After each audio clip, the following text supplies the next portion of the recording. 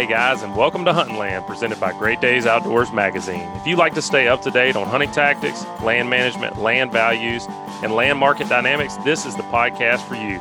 This week's show is brought to you by First South Farm Credit. What does a farm mean to you? Maybe it's just a piece of land where you can go relax or enjoy the outdoors. Whatever the farm means to you, First South Farm Credit can help you finance or refinance that perfect piece of land. As a successful financial cooperative, First South shares its profits with its borrowers in the form of a patronage refund, which lowers your cost of borrowing. To find out how First South can help you, visit their website at firstsouthland.com or call them at 800-955-1722. They are an equal housing lender. And also brought to you by the Hunter's Mate Lowdown Trail Cam Reviewer. Finally, a trail cam viewer that actually works. Lowdown's high-speed trail cam viewer has flippin' fast technology that allows you to view images 3 times faster on a screen that is 60% bigger than typical 7-inch viewers. Lowdown is a dedicated viewer/photo manager made for one thing and one thing only: fast, uncomplicated viewing of your trail cam images and videos. Lowdown makes viewing large numbers of images fast and easy. It allows you to easily delete individuals or groups of selected images. Find out more at lowdownviewer.com. I'm your host, Joe Baia, here today with my co-hosts Butch Theory and Clint Flowers. Guys, today we're going to be talking about longleaf pine planning for replanting. If you are on the fence about longleafs, or maybe you already know you want them, I think there's going to be a lot to learn in today's show. You may find that you want them and you shouldn't get them. You may find that you didn't know you needed them and you really should get them. They're not right for everybody and they're not right for every piece of land, but you may find out that you want them and you can't get them. Right. That's true. Yeah. Your soil's not right for it and your situation won't allow you to replant in longleaf. Yeah. Or you just may not be able to find them when you need them. You're going to need to be thinking well in advance on that. To help us out and help us see around all these corners, we're talking with Ernie Spiller. Ernie was a consultant forester and now works with IFCO Seedlings. Ernie, thanks for joining us, man.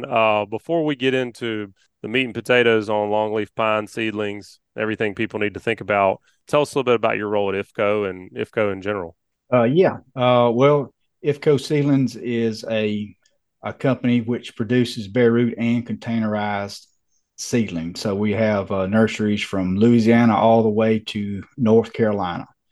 And we are currently in the process of shipping season. So it means that people are starting to call, even though it's dry, people are still wanting to get started. And that's one of the advantages of a container seedling. So, but I am a genetic investment advisor, which means that I have customers that call upon me for advice, call upon me to just make sure they have the seedlings in which that they need to make their planting season a very successful one.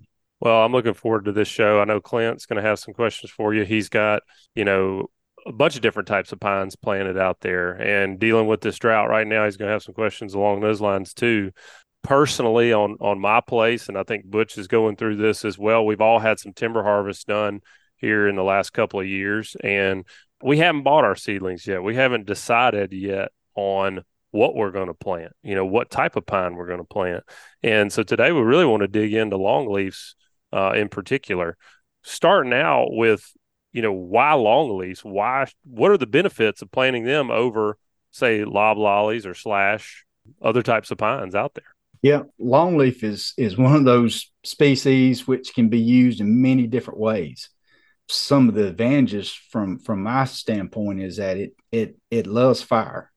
So if you're going to plan to do any of that kind of planting with longleaf, you have got to be committed to burning it for it to really get all the growth and get all the benefits from it. So when you burn, what benefits come with burning? The wildlife. So, turkey, deer, quail, everything really loves it, and it provides nesting opportunities, other foraging opportunities for turkeys and quail and deer. So coming from a wildlife standpoint, that's probably one of the biggest advantages. It also has a lot of potential for saw for a pole and a saw timber kind of tree. What about the growth rate as far as loblolly versus longleaf? Mr. Ernie? Yes, that's a good point, and that's can be considered a negative to some folks if they're strictly looking for a timber in investment. That means that the loblolly is by far the faster growing out of the three major southern pine. You look at your loblolly, your longleaf, and slash. So the longleaf compares that it's probably a 5 to 10, maybe even 15 years probably behind a final harvest from the loblolly, depending on the site. If you get it on the right site and do the right things to get it established, then it's still behind, but maybe not quite as far as behind as 15 years. When I think about long leaves, it kind of makes you question your own goals. Like for me personally, I have about 200 acres, and so I don't have a very big property. I don't have a ton of land, and going in and doing a full clear cut was not something that I wanted to do because our property is a recreational first property with timber as a bonus. I mean, it's on the continuum, maybe being totally wildlife focused or totally timber focused. I would say we're leaning more towards the wildlife side and the recreation side. We still want that timber income, but it's not the primary focus. So for me, being able to keep fire on the landscape is really important because that's going to improve my wildlife habitat and keep the aesthetics in place, because I really feel like at that acreage range, recreation is going to be the highest and best use of that property. Do you feel like there's maybe a threshold for people? Do you have landowners of all sizes planting longleaf, or is it more of a smaller acreage ownership doing that?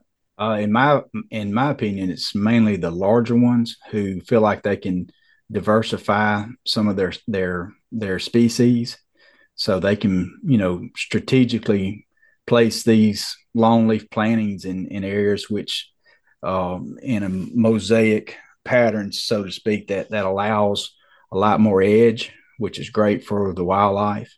And really, you have to strategically put it where that fire won't be a problem in case it does get out. So those are important things to really think about when you start to establish one.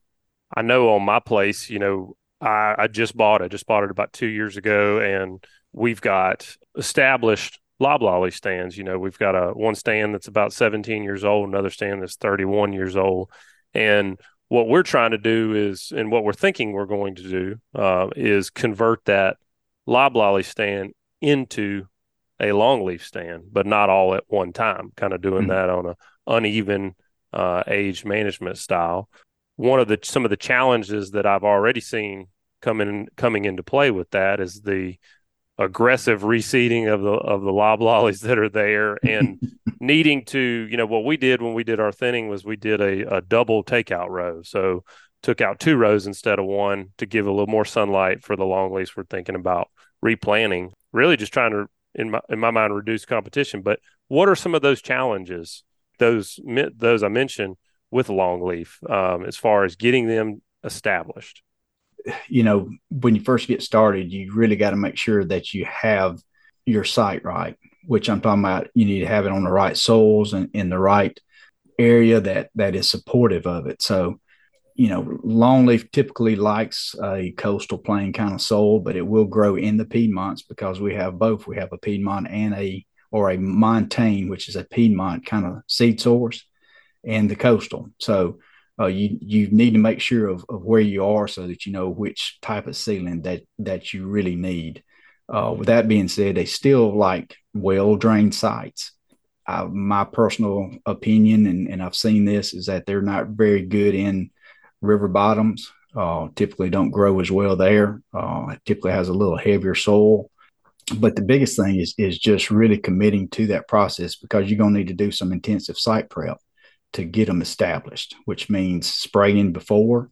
You may need to do some raking. Just depends on what the stand was before you actually cut it. If it's a pine stand, kind of like what you got, then you could probably spray it and burn it and still be able to plant it effectively without having to do anything else. But you do need to look at possibly putting some sort of herbaceous weed control in, either at the back end or load it in with the site prep spray, or either you can come back and do maybe a band spray or something in the spring. You just got to be careful about which chemicals that you do use. But honestly, you can control a lot of that herbaceous material with fire. I'm glad you mentioned site prep. So yeah, first step is we got to get that prepared. And if we're going in and we're spraying, killing back what's there, then coming through burning. Once we've got those longleafs planted, are you able to use herbicides after that with longleafs? Are there some herbicides that you can use? I've heard conflicting things in the past about, people going in and trying to remove, say, sweet gum competition. That's right. Or Clint, you've dealt with some of this, I guess, with Kogan grass, right? That's After right. you Yeah. had longleafs in place. Yeah, well, and where we are is we're basically the petri dish in South Alabama of invasive species. So I've got Japgrass, climbing fern, popcorn trees. Take your pick. If it exists in the southeast, we've got it. But yeah, Japgrass is the primary one that it explodes in these areas of strong sunlight. And if you got one patch and you burn through there, to release these longleaf, it just energizes the Japgrass, and it starts to become this balancing act of how do we get the Japgrass out without damaging our longleaf. Yeah, Clint, you're exactly right. It does open up a lot of possibilities for seeding in. So the best thing is fire, and I know fire doesn't work well with a lot of those invasives, but you can use some oust, which is friendly for the longleaf. Can use small amounts of imazapyr. Of course, everybody will throw up their hands and say, "Oh no, we can't use any of it." But if applicator is very good at what he does, he should be able to use it with very minimum risk. So it's really trusting the guy that you have managing your property. But it can be used in small amounts, not in large amounts at all. But honestly, fire is about the best thing to really try to control some of that stuff. Some of it is very difficult. Popcorn tree's tough, and Kogan grass is tough too. It's really, you got to put some sort of chemical on it to actually kill it. You mentioned earlier that you use the word genetic advisor in terms of seedlings. So when you start talking about loblollies, you hear a lot of different options out there in terms of genetics, improved genetics, faster growth rates, and so on and so forth. Does that extend into longleaf? When you start looking at various seedlings to purchase, is it a longleaf, or are there better ones than others? There are. We have a non-improved and a improved, two different categories. So the non-improved is just something that's exactly what it says. It's just we're harvesting cones that are have not been modified. So the improved is something that has a better genetic quality to that, but yet we haven't done enough research across the board. And what I mean by us, not just us, but even the co-ops have done limited amount of research on that. But I've been told, and I think I've heard this correctly, that there is some money being pushed in that direction. So I expect that to become a little bit better research and hopefully get more information concerning the longleaf going forward. So right now with the improved variety, there's just not enough long-term data to know if that's going to result in a better growth rate or, just better economics for the landowner. Is that what I'm hearing you say? Yeah. When you say that it's improved, it's hard for me to tell you exactly how, honestly. Mm-hmm. We just don't have that available, other than which should be an overall tree improvement. So that means growth, better straightness, hopefully smaller limb sizes. There's a lot of advantages to that, but also honestly, with longleaf now, the straw potential for the harvest of it is becoming, something that people are actually seeking. They're looking for that woofy longleaf that has a lot of straw, and because that's exactly what they look for. We did a podcast not too long ago on because of some of the economics of longleaf pine straw, and it was pretty strong, in terms of what that can produce per acre. And you start comparing that to the actual timber itself, and you're kind of looking at it going, maybe I need to be a pine straw farmer, Yeah. But for guys that are really into wildlife, they don't always go hand in hand necessarily. There are some ways that can be done. I've seen some various things that folks are doing with silvopasture that is providing good results with wildlife and pine straw, and if you're running cattle and those kind of things. There's certainly some additional ways that longleafs can improve the landscape for both the landowner and for wildlife. But if you're dead set on planting longleafs, which like I know I am. I think Butch, you guys are kind of on the fence, right? Like you hadn't quite figured out if y'all are cutting loblollies, but you considering it all, right? Correct. Yep. Longleaf are obviously attractive for, like you're talking about, the pine straw and the things that we've kind of discovered about that. Yeah, we're just kind of trying to figure out what we're going to plant going into Well, this and y'all, winter. I mean, like I think what we've all seen is being able to burn loblolly stands that are older. The wildlife benefits are immense, Huge. Oh yeah. and so you don't really want to go back to not being able to burn that for a decade or so. So Right. that is definitely a draw. But if you've decided on longleafs, and you've done the site prep, well, there's actually one more question. You mentioned it earlier, talking about this crazy drought we're in right now. When it comes to thinking about containerized versus bare root seedlings, talk a little bit about that. Like why would somebody want one or the other? What are the benefits of one over the other? With any container, whether it's a live lolly or a long leaf or slash or even a long leaf, it's just gives you a longer planting window, which means that you can start earlier and then you can plant later in the season. So typically our season begins about the middle of October. So we've had a few customers that are in places where they can plant with tractors or a little bit wetter than what we are here. So they've started now. So what it does is it gets that tree in the ground a little bit quicker, which helps in the establishment of the roots. So a lot of the moisture that is taken up by that seedling with the containers only, it goes straight to the roots. So they're able to start a little bit of early root growth, which when it goes dormant, then it takes back off in the springtime. It gets a jump on it, and it's a significant benefit of planting container versus the bare root, just because of that. Plus, now if you think about it, if you've had any tree planting done in the last 2 or 3 years since COVID, getting the guys in, getting the labor in at the right time has been crucial. So we suffered back in 2020 during all of the COVID because we couldn't get the guys in. We couldn't get them in on time. Everybody was late. Just really made for a tough year for anybody who was trying to do any tree planting. So it gives you a lot of benefit. Plus, as a drought, as you just mentioned, it does help it because it allows that seedling is encased in its own environment, which is basically an inch in diameter. The whole plug is. And as long as 5 3/4 inch long. So, it wraps it in itself, and, you can plant it out there right now. And in my opinion, it's good for at least 2 weeks before we get a good rain. So it gives you a little insurance. And typically with containers, you have zero survival issues. It gives you almost 100%. It's not quite, but as close as you can get. And really, really is the way to go. With the bare root, it's your window's shorter, right? So the conditions have to be more perfect before it can be put in the ground. So there's a lot more that can go wrong with the bare root versus the containers. Absolutely makes sense. So Ernie, you mentioned that people are starting to put some seedlings in the ground right now.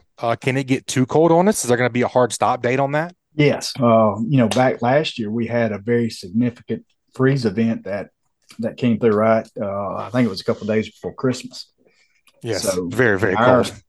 Yes. In our world, we were all in panic trying to figure out what we needed to do. Of course, we send out bulletins to our customers. Hey, if you can, let's hold off a couple of days before you plant. Typically, planting the trees day of hard freeze like that is really bad for them. They just have a tendency to dry out and just don't do as well. Survival is not as good. But if you give them a couple of days, if you plant, say it's it was on, I think it started on like a Friday. We, advised people to stop planting on Wednesday to give them, or Tuesday really, to give them a couple of days to get acclimated and to kind of settle their roots, and then be able to withstand what was about to come. So with the bare roots and with the containers, it's tough on both of them. It doesn't really matter, because a lot of what's really becomes a problem is what's above ground. So you get a lot of the wind chills that come through. That's what's really rough on those ceilings is the wind chills, because after that freeze event last year, I was getting pictures from folks, hey, look at my trees, they look horrible. What should I expect? And I was like, I can see green in the bud. So if you just give it till the spring, let's see what happens. And Right. most of everything came back. So we didn't have any problems in the field or in the ground. Where we had problems is that we had some trees that got froze containers, not bare roots, but containers, where we didn't get them all on the ground. So we lost a few that were in up on the benches and tables that we keep them on when we're growing them. So we had some to freeze there. You're talking about bare root versus container, the container giving you that wider window of time to be able to plant. And then, you mentioned, I think, and I want you to tell me if I'm wrong, but I think I heard you correctly to say that with the container, you've got about a 2-week window where you are going to need rainfall. You need rainfall within a 2-week window. Listening to you describe that is giving me more heartburn than I've already got, because right now I'm looking at food plots and I can't plant food plots, and I'm looking at the 10-day window and there's no rain coming, and I'm thinking, gosh, that's just one season. This is maybe 30 years of something that I'm making an investment in. If we go to the bare root seedlings, how long do you have? We're not even close to getting ready to plant any bare root right now. It's just way too dry. Even the little bit of rainfall that may have fallen on the Florida Panhandle and along any of the Gulf Coast is just really not enough.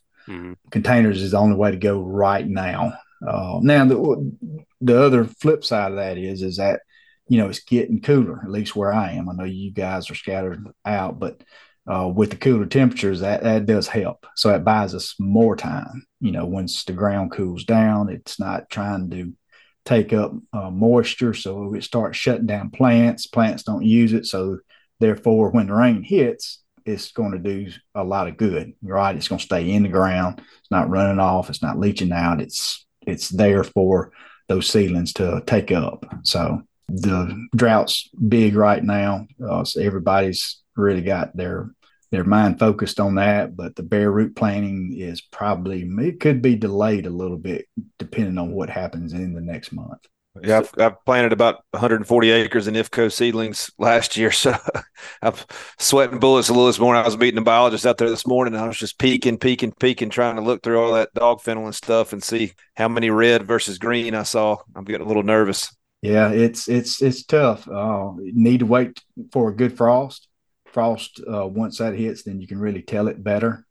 So I have had people call me that they've had some issues with some seedlings that, just due to the drought, that has had some problems. And even I've heard some other folks call about some stuff that's even 2 years old that's had some issues just on the drier slopes or the higher slopes with a well-drained soil. So there's going to be some impacts going forward as a result of it, because we've gone from one extreme to another. We've gone from being extremely wet now to extremely dry. So it's hard to get it just like we like it. Well, you hit the nail on the head for me personally, as a landowner. I'm seeing a lot of extremes right now. It's like just rarely just right. So I want to give myself as much leeway as I can when I plant to have success, because it's just hard to time it just right. Going forward a little bit on planning, what about spacing with longleaf? What are the general guidelines, and then do you change those site specific or goal specific? That really depends. There's a lot of what ifs or could be's in that question. Depends on what your goals are. Depends if you're wildlife oriented. Depends if you're hand planting versus tractor planting. If it's tractor planting, typically they widen the rows and tighten them up in between trees. So, but typically everybody, if you're throwing out just a rule of thumb, you're looking at 500 trees per acre. Is probably a standard. If you're using cost share, that's another advantage to Longleaf is cost share, because they do pay a significant portion of that, and there is funds available. I know that there was a lot of that was something that people really look forward to is the cost share. So if you can jump on that bandwagon, then that's the best thing to do. But as far as spacing goes, it really varies. It'd be hard for me to just pitch and hoe you into one spacing. Typically, if it's wildlife, they may go a little bit wider, just to give you a little more foraging opportunities early in the growing cycle of that stand. Doesn't close canopy quite as quick, therefore you have a little more, ability for wildlife habitat to be there, and it gives you more opportunity to burn it too. So it really just varies. Well, don't worry about that, Ernie, because if there's one thing we're good at on here, it's saying it depends. It seems That's like right. just about everything with land depends. We can stimulate the questions on here, but at the end of the day, most people are going to have to pick up the phone, call somebody like you, and ask about their specific site, their specific, goals, and tell you what they're trying to accomplish. And then you can get into, okay, well, this spacing is going to be best for what you're trying to do. Yeah, straw, they want it as dense as they can get it. They want that canopy to close as fast as they can, as little vegetation on the forest floor as they can get. Is that right? That is 100% correct, Clint. That's exactly what they want. They want them tight and don't want to have to do anything under that stand. Very little bit of spraying, and they want it to close as quickly as possible. So yeah, the densities there are definitely 600 to 800 trees per acre, and honestly, a lot of that will be dictated by the kind of soil. So we haven't really talked about soils a lot, but it really depends on what that site can carry. So each site has a carrying capacity, which means it can only grow so much stems per acre, which it doesn't matter whether if it's pine or if it's hardwood, loblolly, oak. I mean, it can only grow so much productively. So once you get past that, then you really are not getting the maximum amount out of what you have growing. In most of our area around here, we're dealing with some either true sandy loam or some close first cousin to it, until you start getting into Butch's area and it gets a little heavier. And, there's some areas that carry longleaf around where Butch is, but for the most part, that's up in the black belt, the ground starts getting a little heavy. So usually if you see longleaf up there, it's for pine straw purposes, and it's next to some creek or something else where it's got enough sand to stick. Or yep, that's what they were saying whenever we were trying to go back with the longleaf from the loblolly. I think we cut about 200 acres in the last couple of years, and they were saying that our soils will not do longleaf very well at all. So I think we're going to have to go back with loblolly. Yeah, I've got several hundred acres of longleaf, and I was telling a guy today, a baby longleaf is very temperamental. It's kind of like a wife or your girlfriend. You got to take care of her and treat her nice, and hopefully it comes on out and it treats you best. Not like loblolly, you can kind of just walk off and forget it in a lot of ways and come back in a few years. But the benefits wildlife wise have been amazing to me on that track. Joe's witnessed it, and it's been a lot of fun. Yeah, I'm glad you bring that up, Clint, because whenever I get excited and start really diving deep on longleaf, it's usually from looking at somebody else's property and seeing how it's transformed it, and seeing just a real life example of, hey, they went back with longleaf, and yeah, there was you maybe had to deal with some different issues associated with that variety, but the end result for them was a really good thing. All right, folks, we'll be right back. Y'all take a minute and check out some of the businesses that make this show free for you every episode. This week is brought to us by Great Days Outdoors magazine. If you're frustrated with typical hunting and fishing magazines and tired of reading content meant for guys that are up in the north or up in the Midwest, check out Great Days Outdoors magazine. Don't get left behind following the guidance of guys who don't fish or hunt in your home state.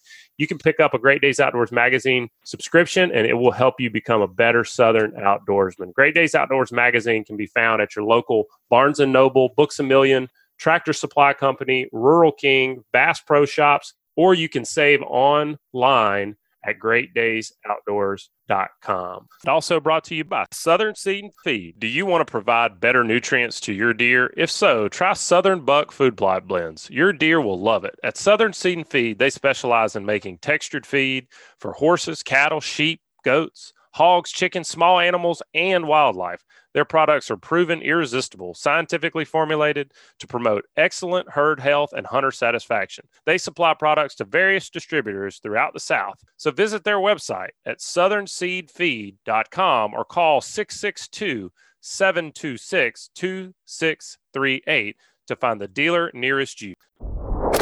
Ernie, do you have any, real life examples of just kind of success stories and what is success to you when it comes to Longleaf? The thing I don't hear people talking about much, we always hear the wildlife talk, but you mentioned that they make a good pole, they make good saw timber. Talk to me just about like success in the world of Longleaf and, kind of how y'all measure that. Yeah, well, there again, it kind of depends.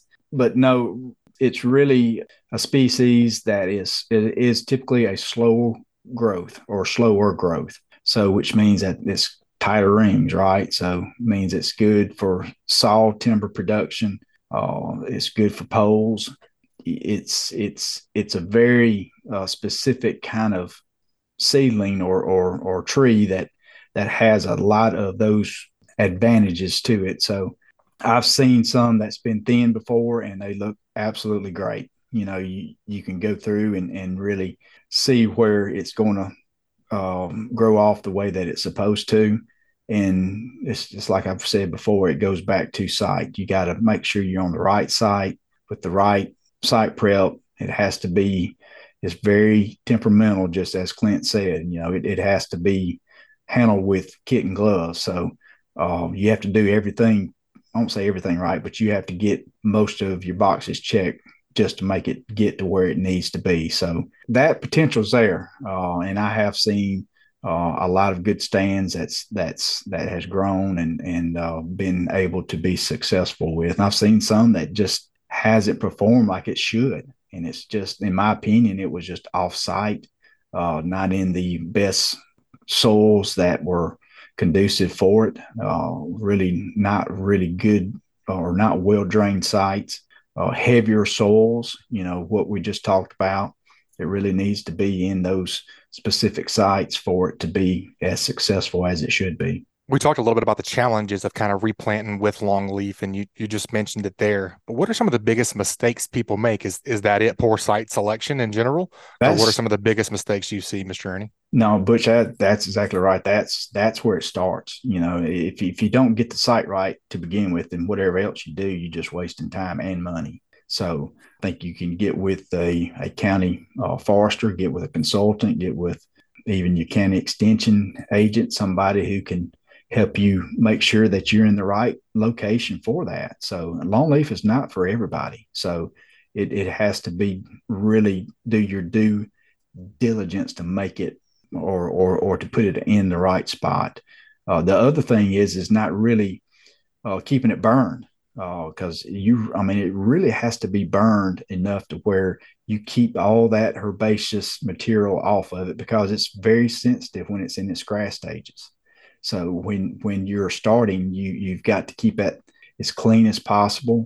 And when you're doing the actual site prep, you just got to make sure that you have it where it is very clean, easy to walk through.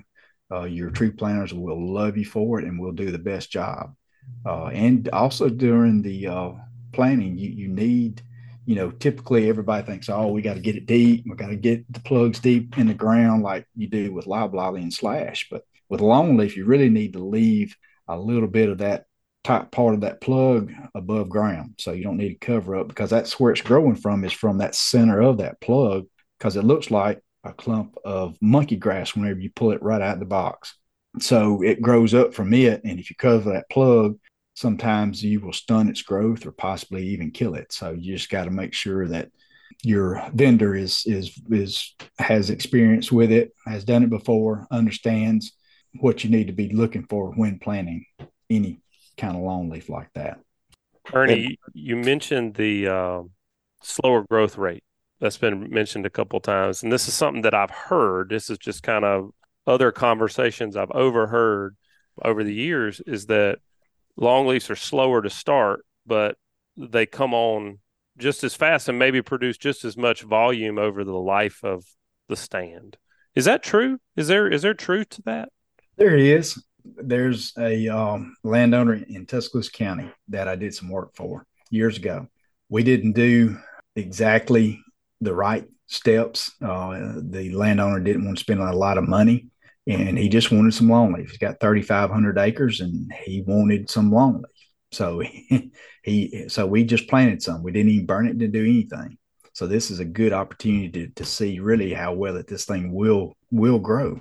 So we put them in and grew them, or put them in, and they struggled because it had a lot of seed in natural pine, and now that stand is, I think it's close to 20 years old, and the longleaf has kept up with the loblolly actually, and I think it was so heavily seeded in that over the time it just sort of trained each other to be able to, kind of keep its head above that loblolly or even with it to grow. Now I know that I lost some of those longleaf just due to overseeding and it being suppressed, but that kind of helps you understand that these things are tougher than what we probably give them credit for.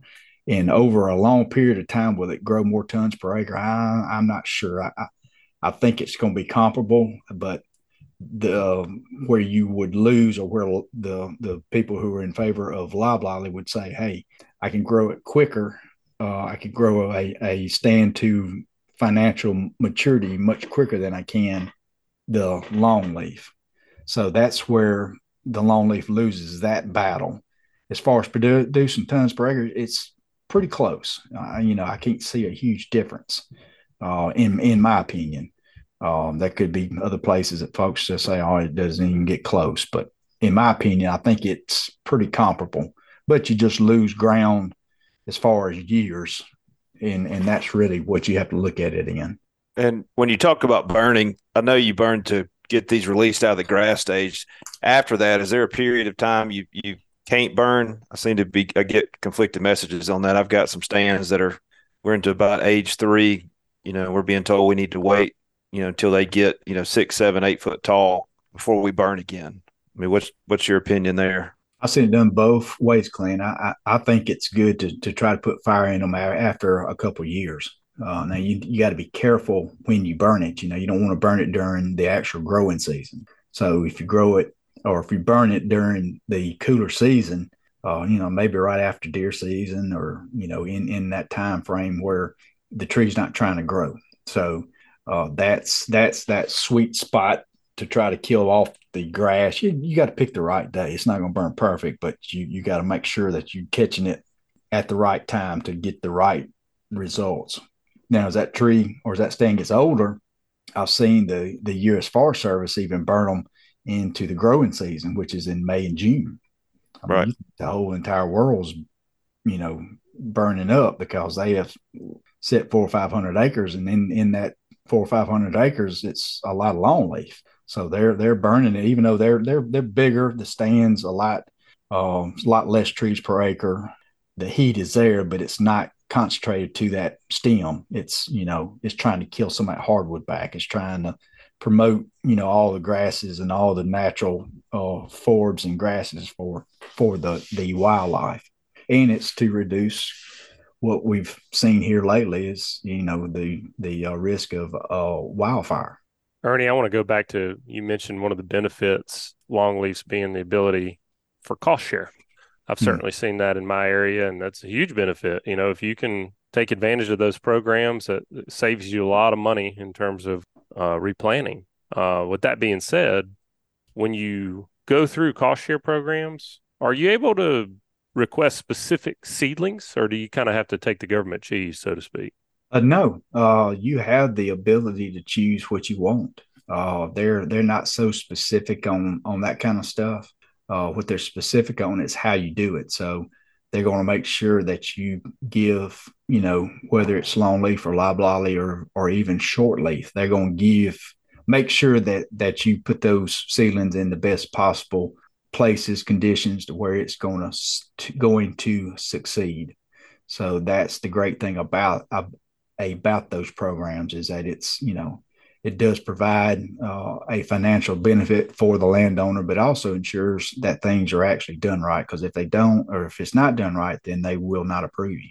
When it comes to longleafs, they get a lot of they're starting to get a lot of press, of course, for their wildlife benefits, and we wanted to talk about it and look at it from that aspect, but also just from the dollars and cents perspective of the landowner. But are longleafs making a comeback in terms of consumer demand? Like, are y'all seeing just more demand for longleafs in general?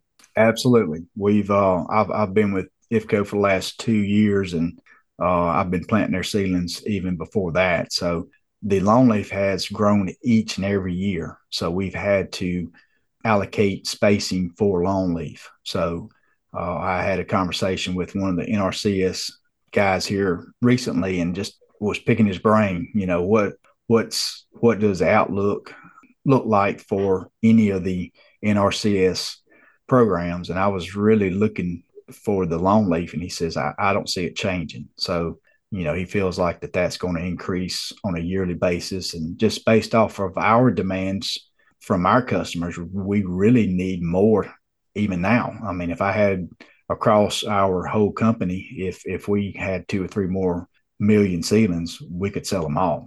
So I think that will be there for a while, and I think that it's really being driven by that cost share kind of market, because one of the disadvantages of it is just it's really expensive.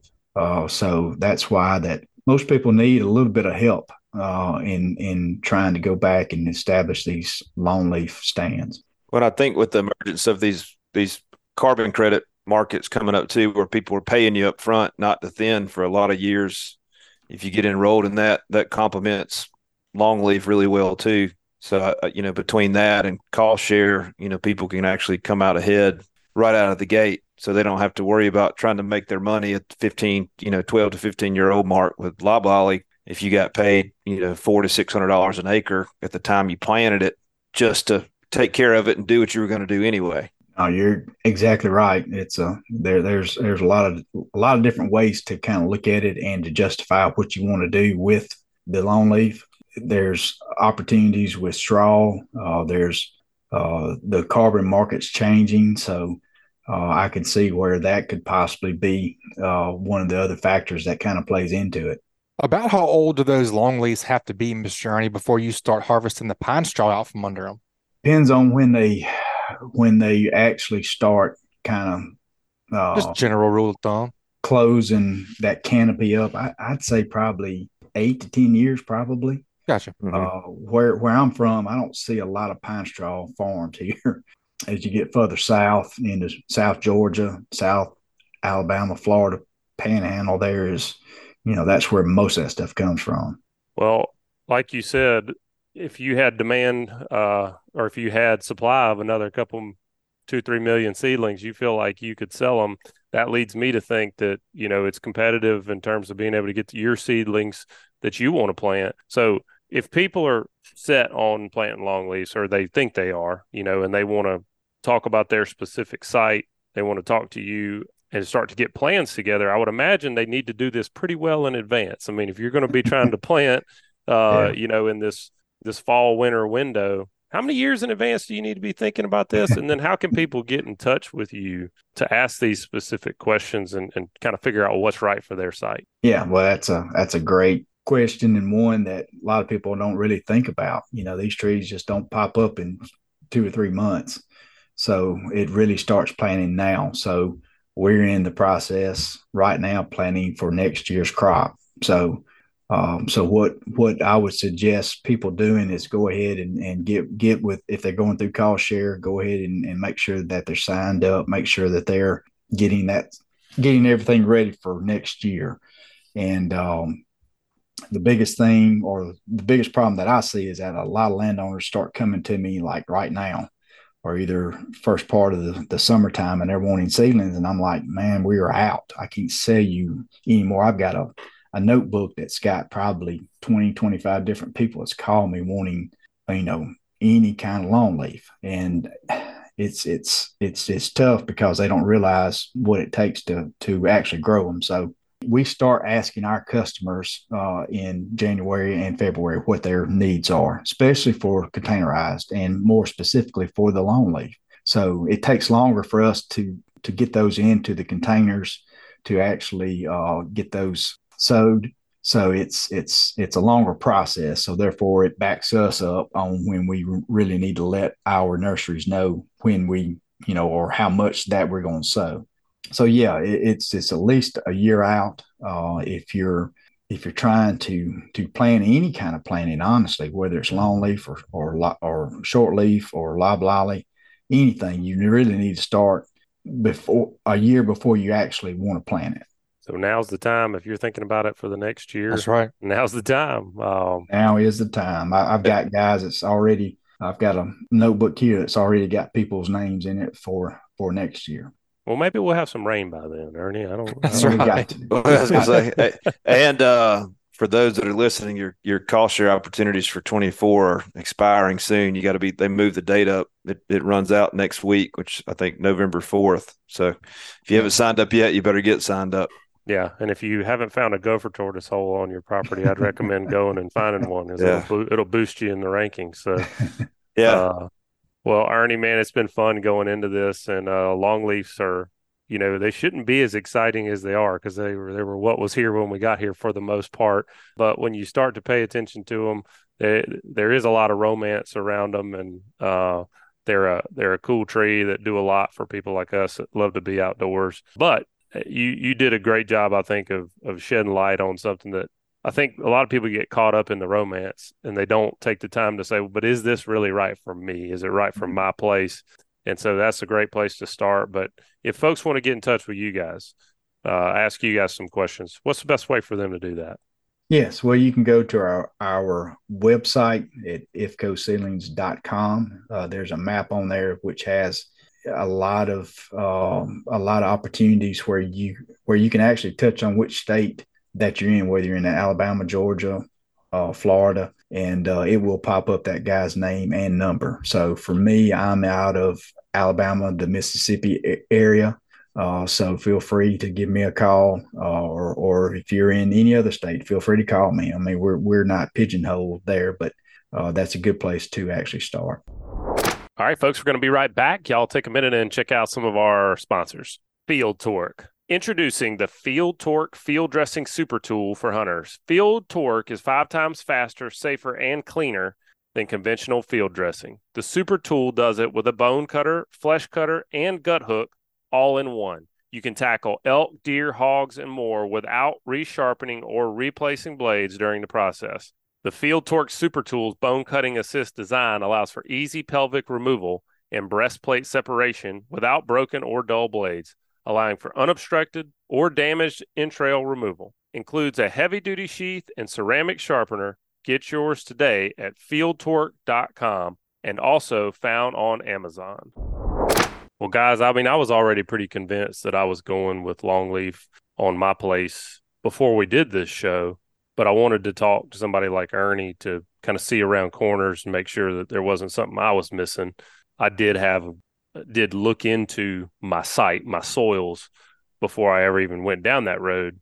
That was my big takeaway from what Ernie said, is like, I'm makes me feel good that I did that, because I know that my site is adapted, or longleafs are adapted for my site, or my site is adapted for longleafs, however you want to put it. So I know I'm not starting behind. What'd y'all take away from today? Well, this was the first time I've heard about genetically modified trees for the purpose of pine straw. So yeah, we've heard about it for growth rate and, disease resistance and things like that. But that was the first for me. So, we talk a lot about growing big deer. It's hard to imagine that now we're trying to grow big limbs to put out pine straw.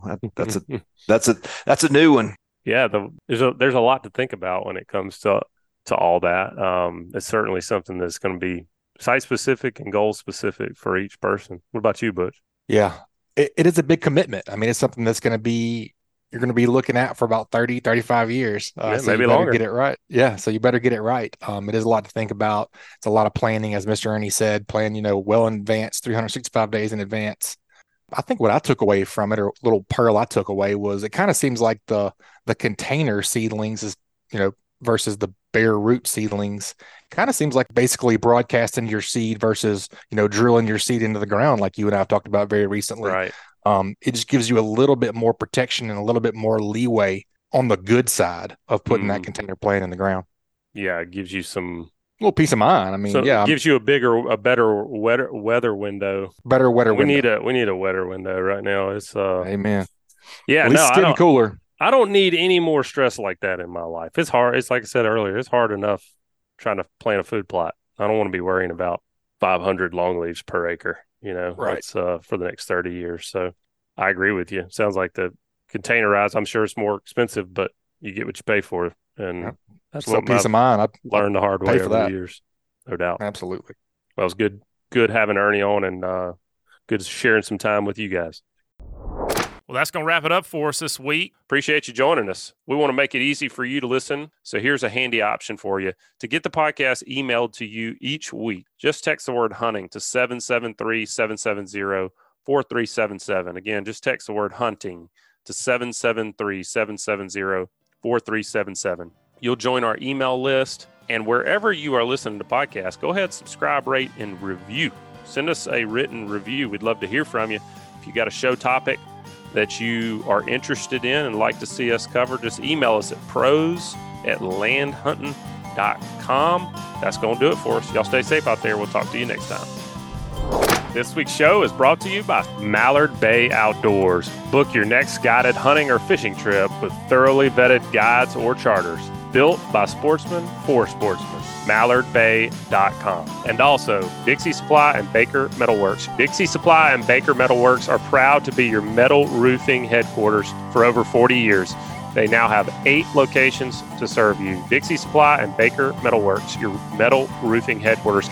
And also, First South Farm Credit. First South shares its profits with its borrowers in the form of a patronage refund, lowering your cost of borrowing.